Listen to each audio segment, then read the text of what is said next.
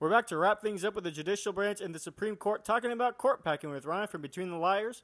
Should there be a constitutional amendment to protect and preserve the continuity of the Supreme Court? All this in today's episode of Blueprint. I am your host, Ken Drew, and this is Taboo Topic.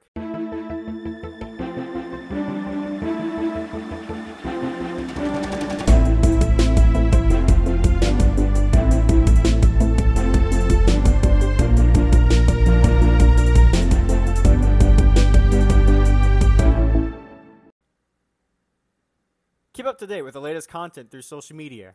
Type in the search bars of Instagram, Getter, Truth Social, and TikTok, mainly those first three of Instagram, Getter, or Truth Social, Kenjin_Express. I repeat, Kenjin_Express. Spell the word engine, then put the letter K in front of the word engine, then you get Kenjin, one word, _Express.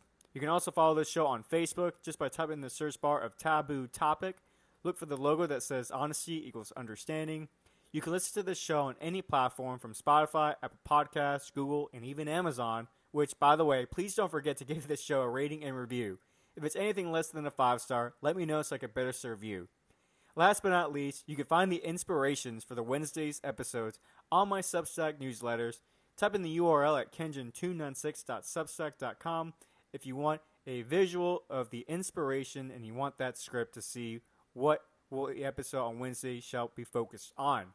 Share this with your friends and family members because here on this show, we dare to think out loud and question the narrative. Free speech triumphs safe space because in order for us to think, we have to risk being offensive. If we want true peace in our society, we have to be able to be honest with each other without judgment. If we can be honest with each other, then we can achieve real peace in our society. Amen. This is a reminder that the Biden administration abandoned 9,000 to 15,000 Americans in Afghanistan. Now, you won't hear about this from the media or any politician for that matter, because the global elite have their own agenda that disregards human life and basic human dignity. So, to the families and individuals that have been affected by this abandonment, know that you have not forgotten. Most Americans, like myself, know or your loved ones didn't choose to stay behind. If there's any way I can further help besides bring awareness, reach out at Kenjin_Express. I repeat, Kenjin_Express on Instagram. Spell the word engine, put the letter K in front of the word engine, then you get Kenjin, one word, _Express, if you have, by 1 in a millionth chance, hear this message. It's not much, but know this. Justice will be served for those who lied to justify their competence. After all, I believe in God, who is in control of all things, and he says, vengeance is mine. Now, let's get back to the show.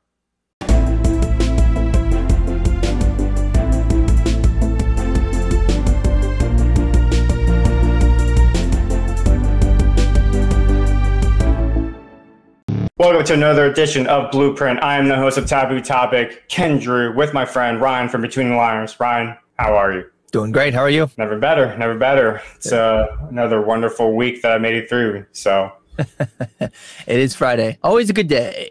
Yeah, happy Friday, everyone. Ryan, how was your week? It was good. I'm, just getting in the full swing of the semester, prepping my students for the next speech that they got coming up. And we've got a speech and debate tournament that will be an online tournament in 2 weeks. So we're getting down to the wire with prepping my students for that. So good times, though. How about you? How'd yours go? It went pretty well. Pretty chill. Nothing crazy as far as classes. I got a B on my latest quiz in math, statistical social sciences, or social sciences statistics, I should say. And I did a journal check for like information literacy, something like that, where they're teaching us how to research information, which I kind of already do that anyway for my podcast. Yeah. But our professor wants us to focus on more liberal sources, not surprising. Okay. So we have to do a research paper at some point based on the United Nations goals. So interesting. It is interesting. If anyone follows me on my show, you already know like I have a huge skepticism towards the UN as a whole already. So it's going to be a challenge for me to like put my own bias aside and just, suck it up kind of deal and, just do what I have to do to get the grade that I need to pass. But otherwise, I'm going to try my best to work within the parameters, but while at the same time staying true to myself. So that's going to be a challenge, Ryan. So yeah, it's a good balance though, right? Stay color within the lines, but don't necessarily pretend to be something or someone that you're not. yeah. So I think My approach to teaching is I don't care whether my students have the same views as me or not. I'm not going to grade them based off of that. Now, if they come up with, just if they did a quick Google and they took the top 3 to 5 points and they did no further research, I'm going to be like, all right, look, we have a discussion about this. But I don't really care if they agree with my personal beliefs or not. In fact, I don't think that they should agree with the teacher 100%. I don't think anybody should. So I try to make that very clear. Unfortunately, not everybody does that. Yeah, and that was the issue I had with the criteria in the journal check, because this is like the journal checks is supposed to be like a build up to the actual final product of your research paper, so you have like a something to go off of afterwards. Yeah. But part of the criteria is having good information or factual information. And as we live in the 21st century, it's one of those times where it's like, well, what's your idea of factual information? My idea of facts and your set of facts are two completely different things. If I bring facts that counter the UN's argument, will that be counted against me? And so that's my only concern about going into this class and her criteria. But I'll practice what you do best. Give people benefit of the doubt. So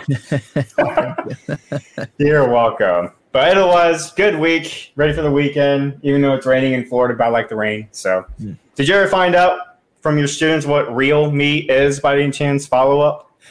No, honestly I forgot. I will mark that down though. Real meat. I'll see if they can fill me in on that. Yeah, or it's Be Real. Excuse me, that's what it was. Be real. Be real. So I got it from my group chat. It's basically a combination of Instagram and Snapchat, more or less. Okay. So that's what I got from it. I personally don't see the point of it. It's just another social media app that could take over your life kind of deal. So I don't know. I'm ready to get over social media. But if it weren't for what I do here in this podcast, I mean, I have to have social media. So yeah. Anywho, enough of my soapbox for today. Let's get started for today's show, folks. This is going to be the last week for the judicial branch. I know this is a lot quicker than the Congress in particular. We went through Congress and took us about a month, literally a month, 4 weeks to get through Congress. But that was because there's a lot more to go over with Congress. And also there's a lot more points of nuances that Ryan and I had to tackle and disagreed. And at times we had impasses. But with the judicial branch, Ryan and I pretty much agree that should be left alone for the most part. Yep. Would you mind going over what we went over last week, Ryan? Yeah, so we didn't spend a lot of time at the state level.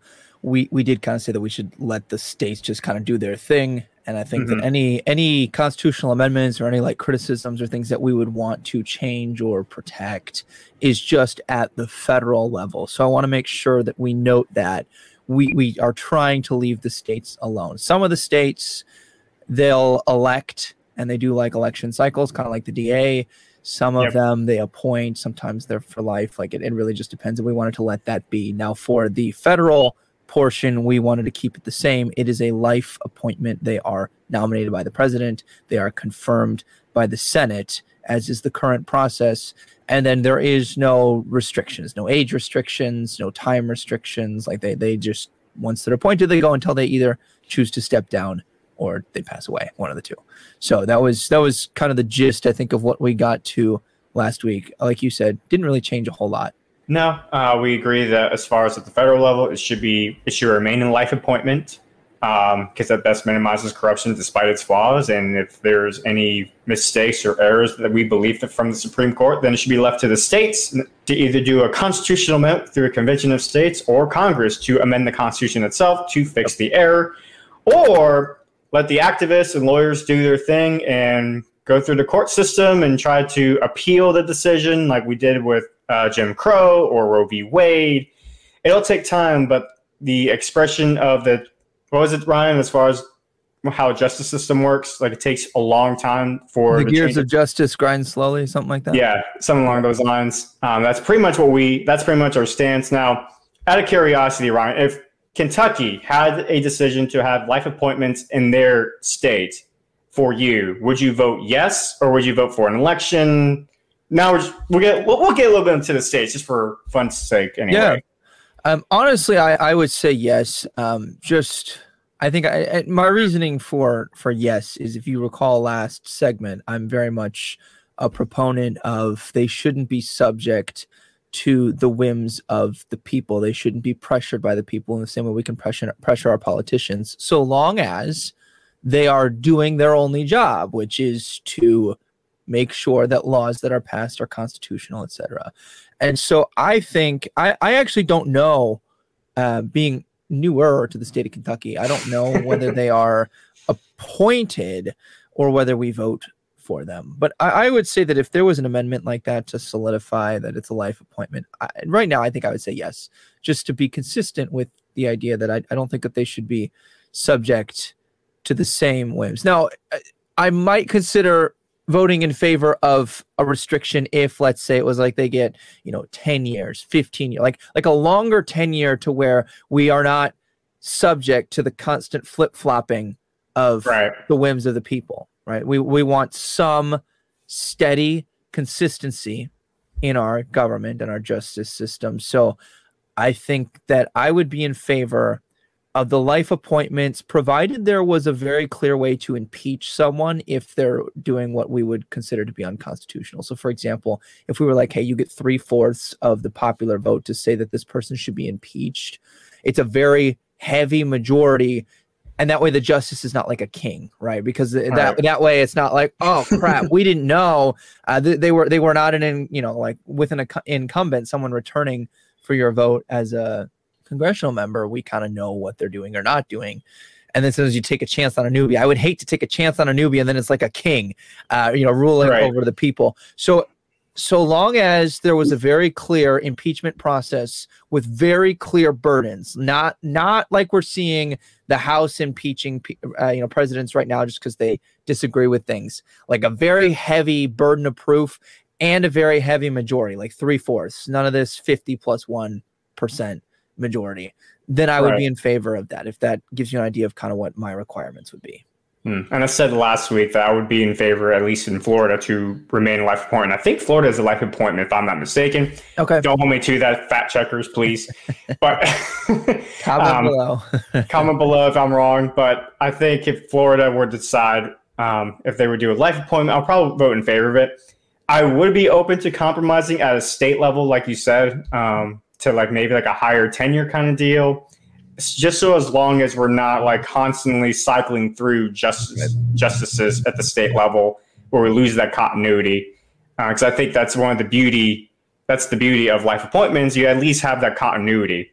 And when you have that continuity, you minimize corruption, and they're not at the whims of the people or even the government, which, the proposals last week would pretty much create the same problems that the Great Britain had during the colonial times, except instead of being under subjugated or ruling for political points with the government, like the king, it'll be for winning political points with the people, and we don't want that. We don't want them to be subjugated to the populace like that. So I would be open to more compromise, but at the federal level for now, just leave it alone. So with that said, folks, we're going to get into a change that we think needs to take place, but not in the sense of actually creating a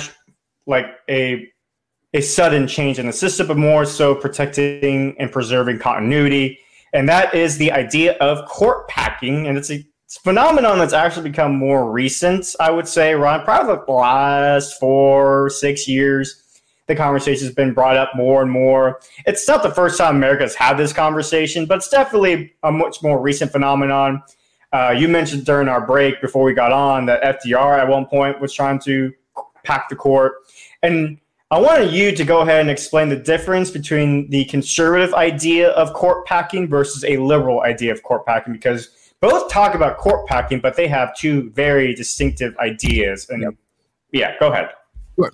So the traditional meaning of the word court packing is where you expand the number of justices that are on the Supreme Court. So FDR was saying, I don't have the number of justices that I need to not have this struck down as unconstitutional, the laws that he was trying to get through or the executive orders he was passing. So he was in favor of expanding the number of justices to favor his particular side. That would be court packing. Now, that didn't go through, notably because at that time, everyone in the Democratic Party for him said, you're crazy. Like, we will bear the ire Right. of people. Absolutely do not do this. Then in, the 2016 to 2020 time, when Donald Trump was appointing justices either to the Supreme Court or also, he winds up appointing to some of the federal circuits and things like that at more of the state and regional levels, Democrats started saying that Donald Trump is packing the courts and he's engaging in court packing. And what they meant by that was that there were liberal justices who retired or passed away, and he was replacing them with conservative justices, which swung the balance of the court in favor of conservatives.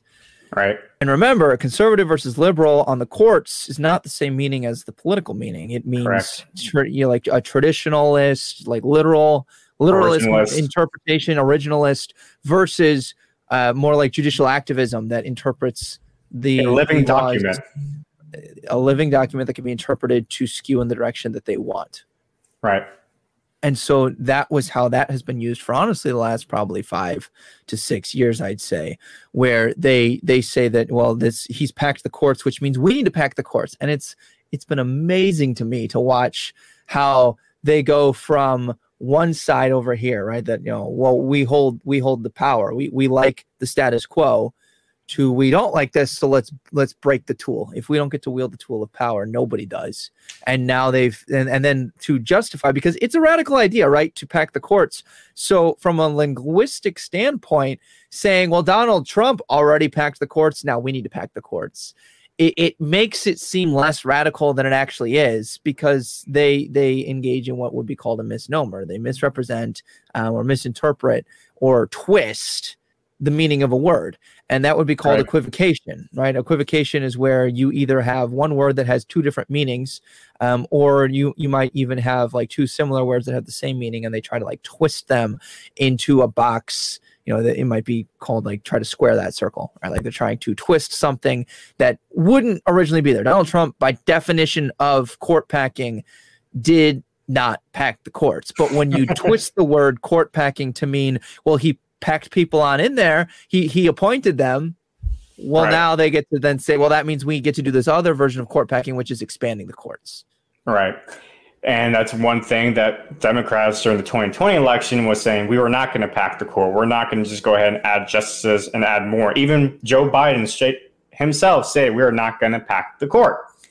And guess what's happened since the election? Now they're saying, they want to pack the court. Why? Because they no longer hold a majority in the Supreme Court. And so they can't have Supreme Court justices. They can't have their laws that are clearly unconstitutional. They won't be upheld anymore. So because of this, they can go ahead and they want to anyway, to go ahead and try to pack the court and add justices so they can regain the majority. They say it's to gain more balance, but they just want to gain the majority again. No. That's all it is. Well, to them, the balance is that they hold the power. And also, they start with the premise that the 2016 election was stolen. And so this was an illegitimate president. Therefore, these are illegitimate appointees. Therefore, the court no longer holds the sanctity that is the Supreme Court. So, and there's this justification that they go through. Now, do you know what their plan and their proposal was to pack the courts?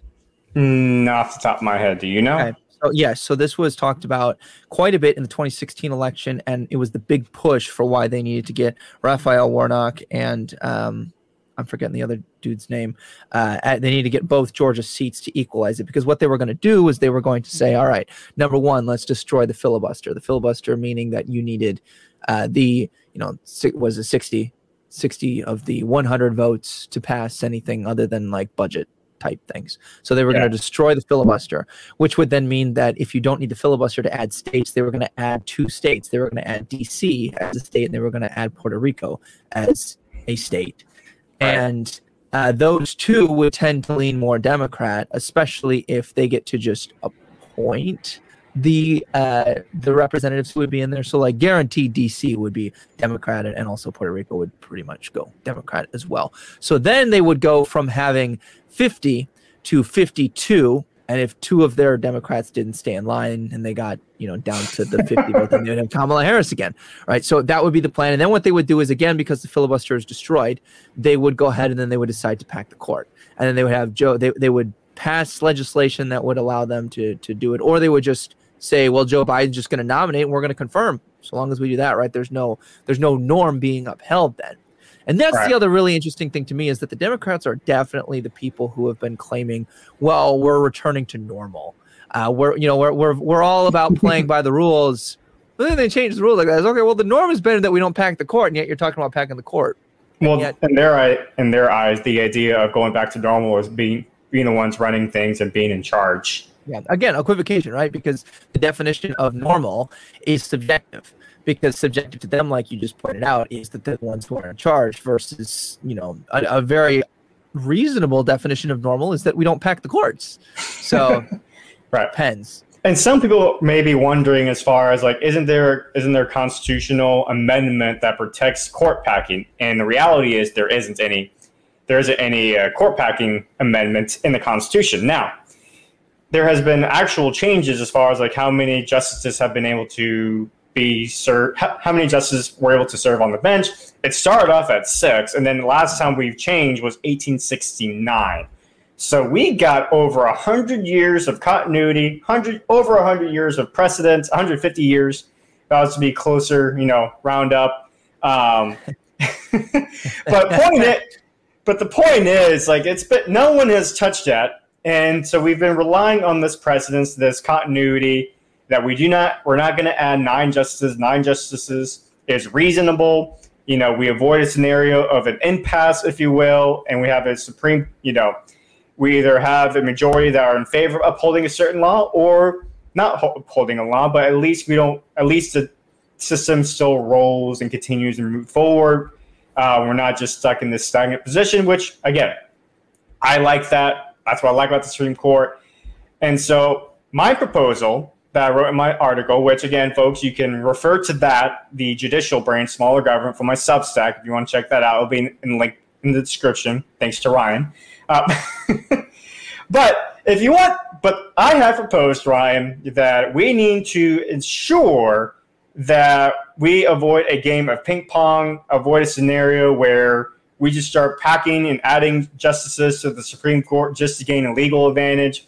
Because if the Democrats get away with this, Republicans, when they get in charge, well, they're going to do it as well. And then when the Democrats get back in control, it's going to go back and forth. And I think this is actually what ended up happening in Venezuela, where they packed the court, and it got so big and so out of whack that, look at where Venezuela is now. It's part of their downfall, right?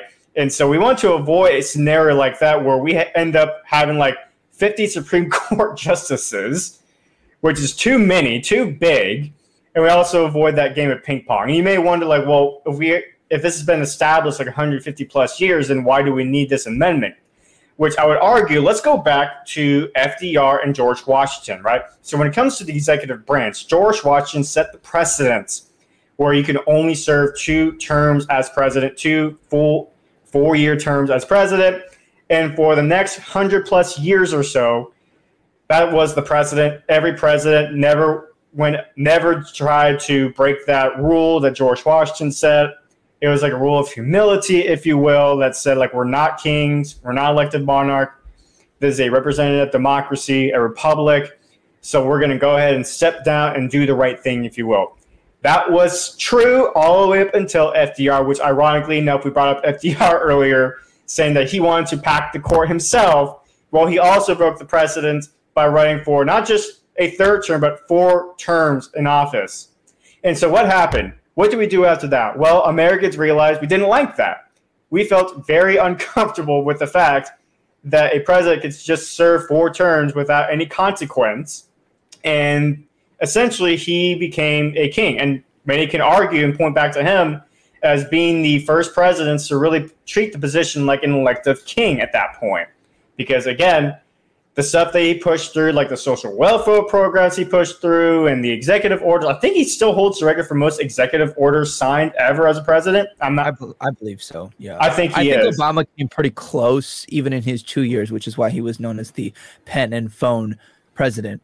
Because he didn't do a lot of cooperation with Congress. He just kind of did it by executive order. But yeah, I think just by the fact that he held 4 terms, I think that, he just will always hold He'll always hold that record. But goes to show you, though, like, you can't rely on precedents and continuity all the time if it's not explicit in the Constitution. So I want to make a constitutional amendment, Ryan, that actually has it officially in the Constitution that states a Supreme Court can only have 9 justices in the system, can serve on the bench. I think it's necessary to protect the integrity of our court system, if you think about it.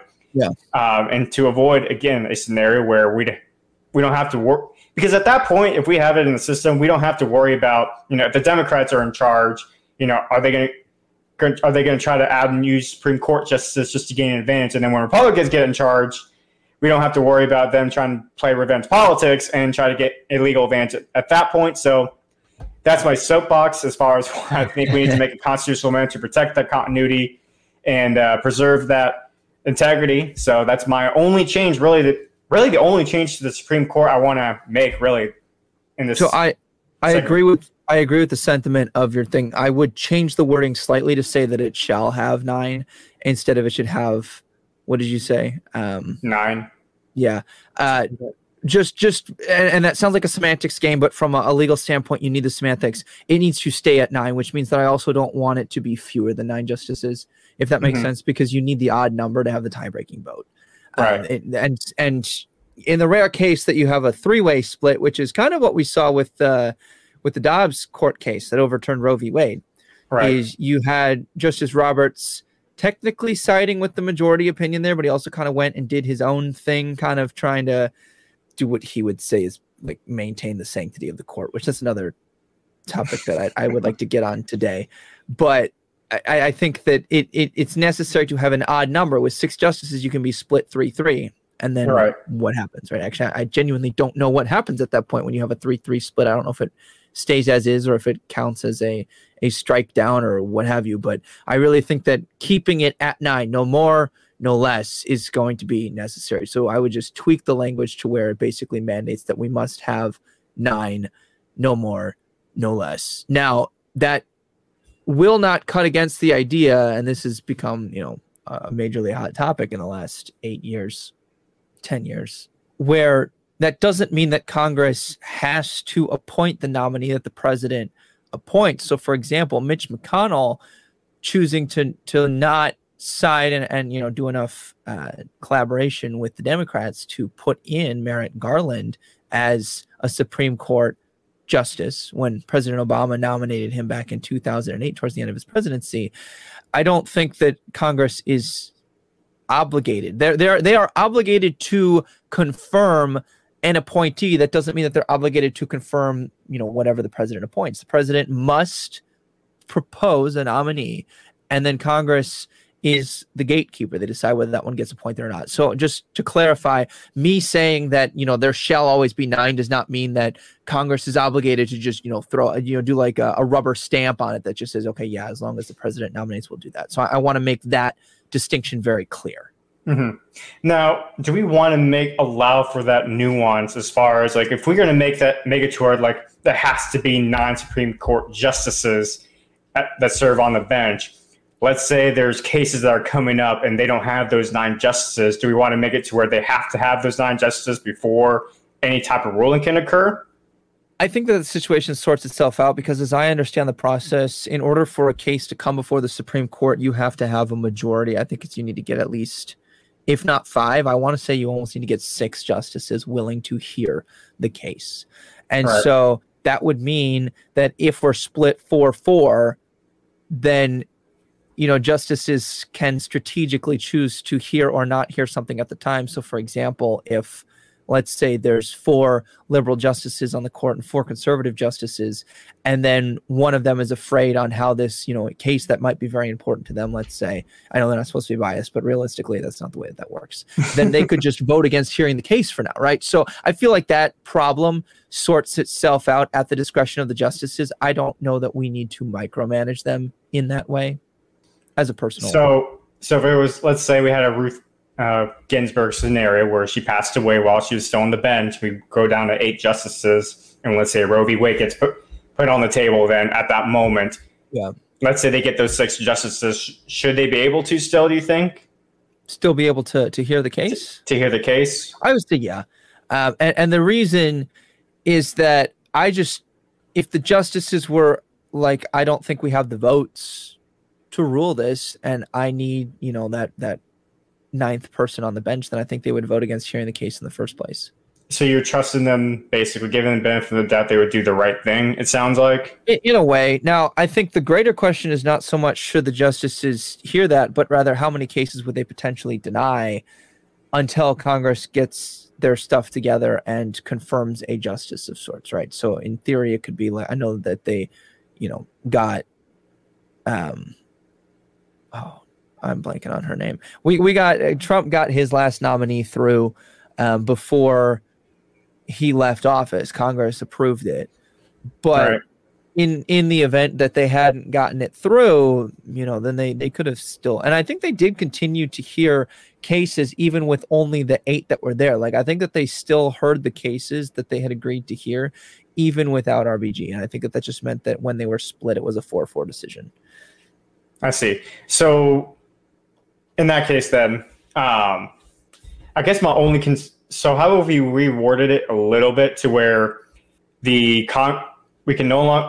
shall have a maximum of 9 justices, no less than 9 justices, but and just leave it at that. That way, we still allow that room for nuance in case we have like a Ruth Ginsburg situation where she passes away. We get 8 Supreme Court justices, and we don't have to worry about the semantics or the micro, the bureaucracy aspect as far as like, well, we don't have 9 justices, so we can't go ahead and actually hear these cases, even if we get 6 people to say we want to hear the case. It's just that amendment is just there to ensure that Congress can't just take away, can't just say, well, we're going to go ahead and add people to the court. We're also going to take away people from the court. Like 9 is the bare minimum and also the maximum. So how would you feel about adding that change of language semantics? It sounds okay to me, I think. Yeah, because at the end of the day, what we're trying to avoid is Congress just trying to gain a legal advantage, avoid the game of ping pong. Right. So that's really the whole deal. So now you said something about Chief Justice Roberts earlier they wanted to get into. Yeah.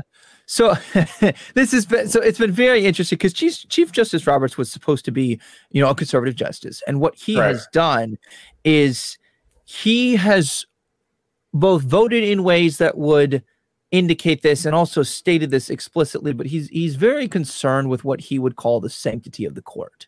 He's very concerned with, and that just means the court's image, right? Does the court look like it's doing what it's supposed to be doing? And in doing so, he actually often undermines the sanctity of the court. A great example of this would be when Obamacare was going through. Obamacare originally proposed that they would put a tax on people who did not enroll in Obamacare. Mm-hmm. So if you, for whatever reason, didn't really matter what it was, decided not to enroll in the Affordable Care Act, you would be taxed.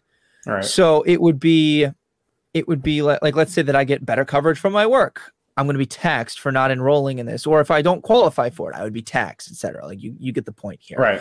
And what the court should have said was what they did say, which is you cannot tax someone for not doing something. You can tax someone for doing something, right? And you can actually levy hefty taxes for things that you're trying to get people to avoid doing, such as what we would call a sin tax, right? Higher taxes on alcohol, tobacco, etc. But you can't say, yeah, if you don't do this, because then you're just perpetually taxing someone, and that's abusive at best. But then what Justice Roberts did to maintain the sanctity of the court, in his words, was he basically pigeonholed it and he just rewrote the law so that it was still there but wasn't technically a tax. He's like, well, don't call it a tax, call it a fine, and then boom. Right. The job of the court was to say this is unconstitutional. Right. So and essentially he should have, as a self-proclaimed originalist, textualist, etc., he should have said this is unconstitutional and kicked it back to Congress to fix themselves.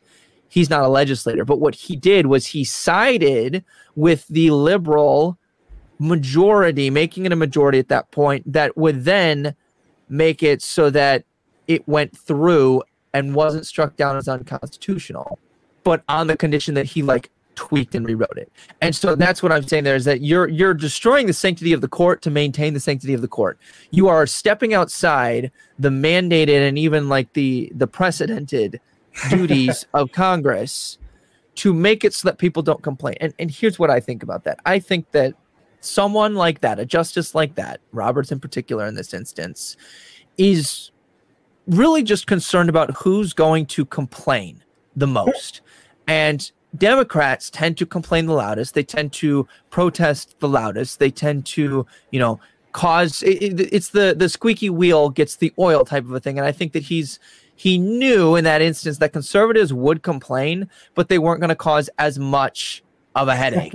Right. And so he sides with that and then claims that it's for the sanctity of the court. So to me, I think that what he means by sanctity of the court is I don't want to receive pushback from people or become unpopular, and I don't want the court at large to be unpopular, which is a very interesting approach to that. And I will say that Justice Roberts is honestly the Aaron Burr of the justices. He waits to see where the wind blows. We even saw this in the Dobbs decision, right? Like, from my understanding, he was like trying to like get some of the justices to either change their opinions, and then like when he couldn't get them to do that, he basically cushioned his decision to side with the majority. It's very weird.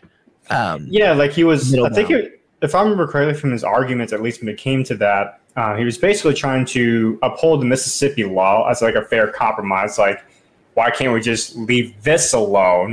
Let state Mississippi have this law, but leave Roe v. Wade alone. Right, basically, yeah, and that's not the way that it works, because you have a direct conflict between a state law and a federal law.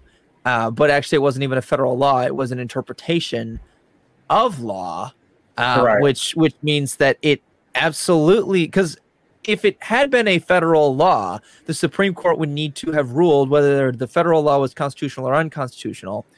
What we're doing here is they were given a chance to determine whether or not the precedent of what was decided in that previous court case was an accurate interpretation, or we want to tweak it based off of not only current situations, but like in essence, if you didn't know this, the case in Mississippi essentially was in direct clash with the precedent of Roe v. Wade, and both parties in Mississippi basically said, no, we want a Supreme Court ruling. We won't compromise. We won't change this.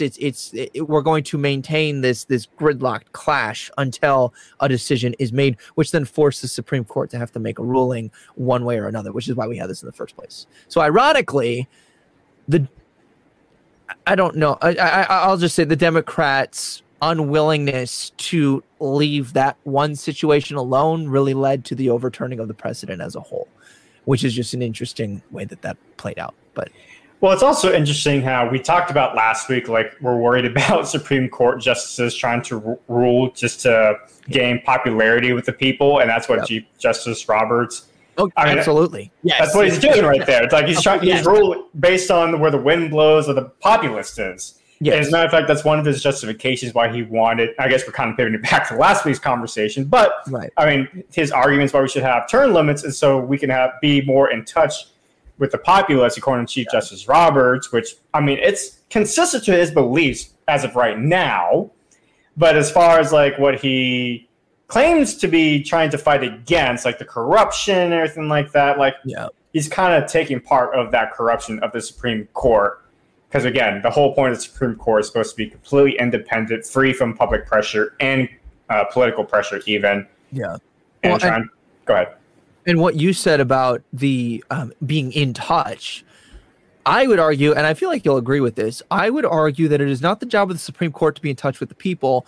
It is the job of the Supreme Court to be in touch with the interpretation of the Constitution that is historically accurate, that they are to be just completely wedded to the Constitution. That is their job. And then they take the Constitution and then they look at the current legislation that has been passed, and they say, does this violate any of the Constitution?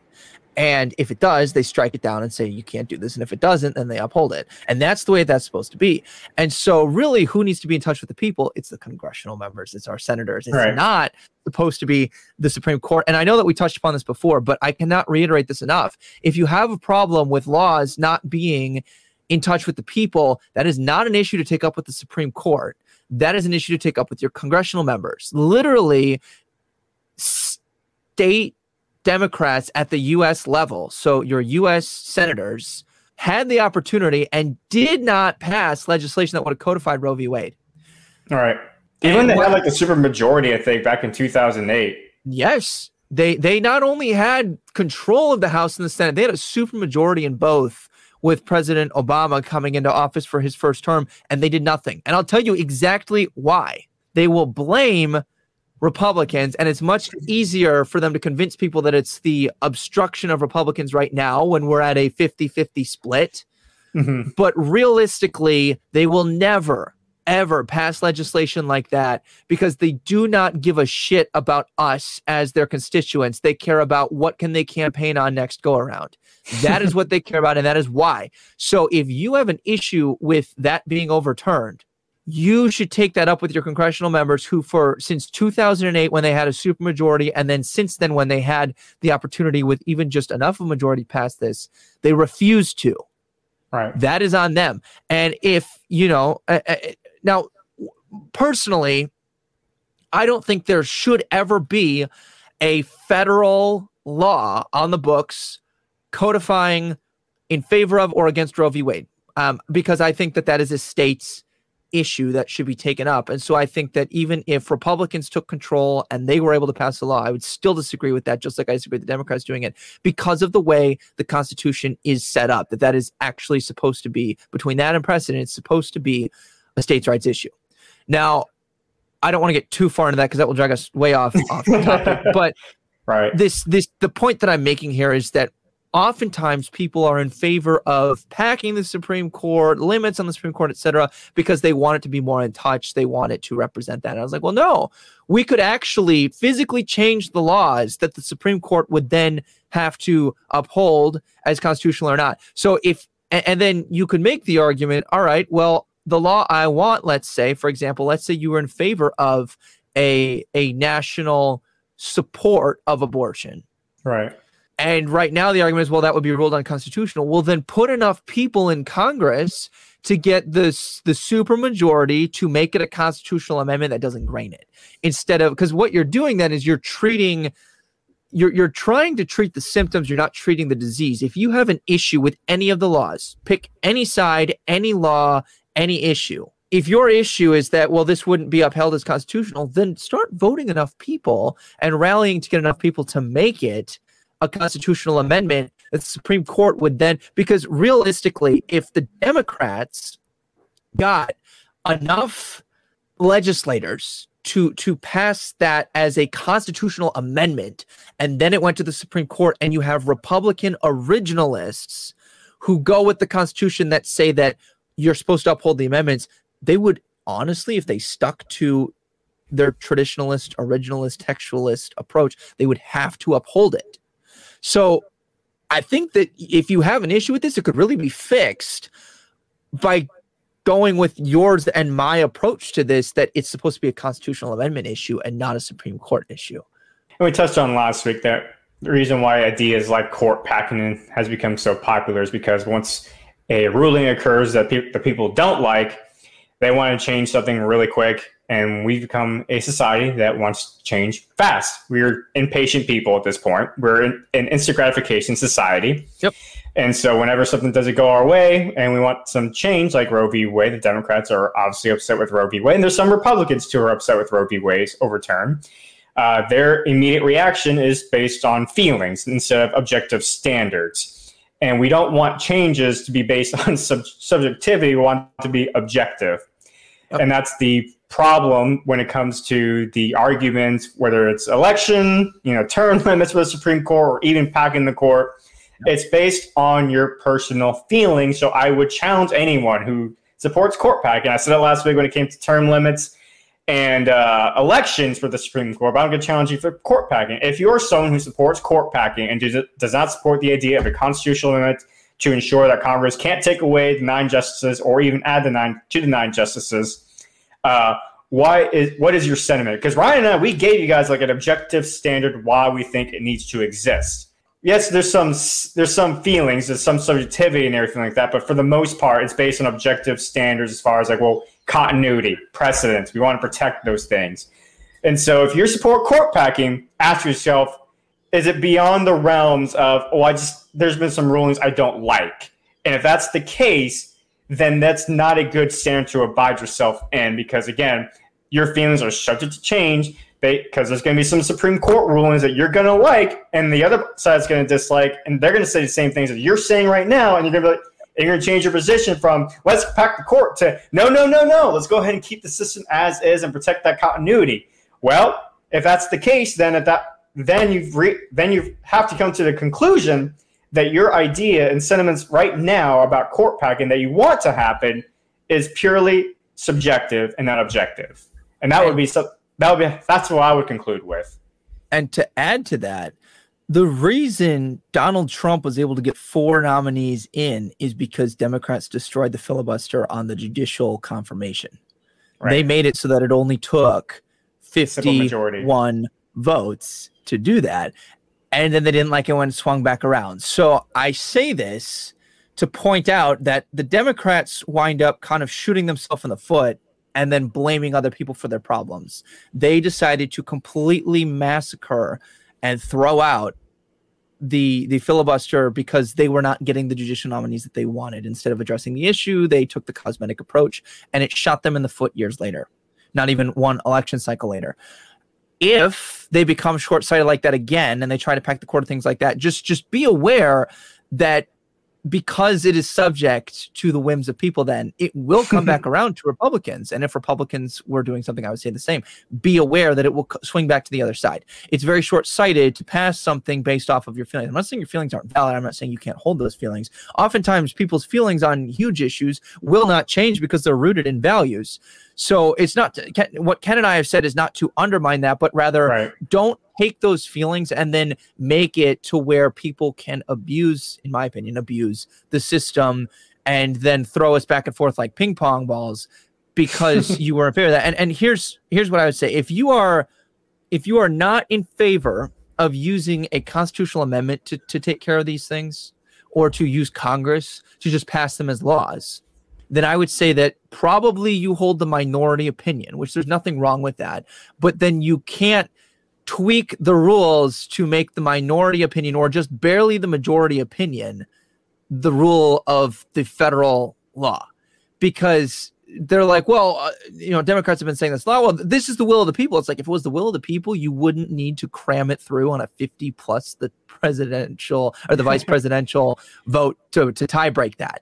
If it was the will of the people, you would have the filibuster proof 60%. That's not even the 3/4 that some of these wind up taking. That is just 60%. And that's a lot of votes. But again, you need a solid majority. And I would argue that any opinion that is held that is upset that they can't get through on the filibuster proof majority, then it's not moderate enough, or it's not popular enough to get it through. So I would say that's a pretty good temperature check on should this or should this not be going through. And that goes for anything right now.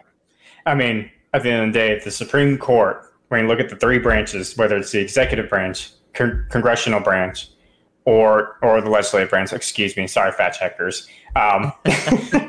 or the judicial branch. The judicial branch is truly an objective branch, and then you have the executive and congressional branches that are more subjective. And the objective branch with the judicial branch, that's supposed to be like the checks and balances aspect that kind of holds the other 2 branches in check. Really quickly, speaking of fact checkers, you did mention Merrick Garland. It was 2016 that that got brought up with Obama. You said 2008 earlier, so I want to go ahead and fact check. Yeah. I want to fact check you on that, Ryan. The sentiment is still there, but yeah, you're right. Yeah. Anyways, it was at the end of his presidency. Yeah, you say 2008, so I wish it was 2008. Gosh. Anyways, but yeah. So if you have any issues with how things are being run right now, stop using the judicial branch as a scapegoat to all the problems that are going on. Because again, the Supreme Court, their job is to be independent, free from your opinion. And yes, that's controversial to say, but the Supreme Court should not care about our opinion and our sentiments about an issue. They should be only concerned about the sentiments of the law itself and the Constitution and how those two fit. And if they clash and it does not fit, they have every right to make it unconstitutional, regardless of whether or not you want to remain a constitution, regardless of or not if you actually want it to be a constitutional amendment or not. Which, if that's the case, then I just said it. I just gave the solution by itself: constitutional amendment. Actually, go through the process of actually amending the Constitution. And there's two ways to do it. It's either through Congress, which we all know it's not going to happen anytime soon, or through the Convention of States, which that's actually a much more likely possibility. And we're actually approaching that, but that's another conversation, whole different day. But folks, real quickly, be sure to hit the like button in case you haven't hit the like button yet. Hit the subscribe button. Also, if you're on my audience, if you're from my audience or my social media, go to Ryan's page, Between the Liars, and like his page, and vice versa, folks. Like, show me some love. I know there's some people from Ryan's page that follow him heavily, and so I would appreciate if you would actually go to Taboo Topping and like my page. Ryan, go ahead. Sure, can do, Ken. Remember, you can find us on Spotify, Apple, YouTube, Twitch, and Google Podcasts.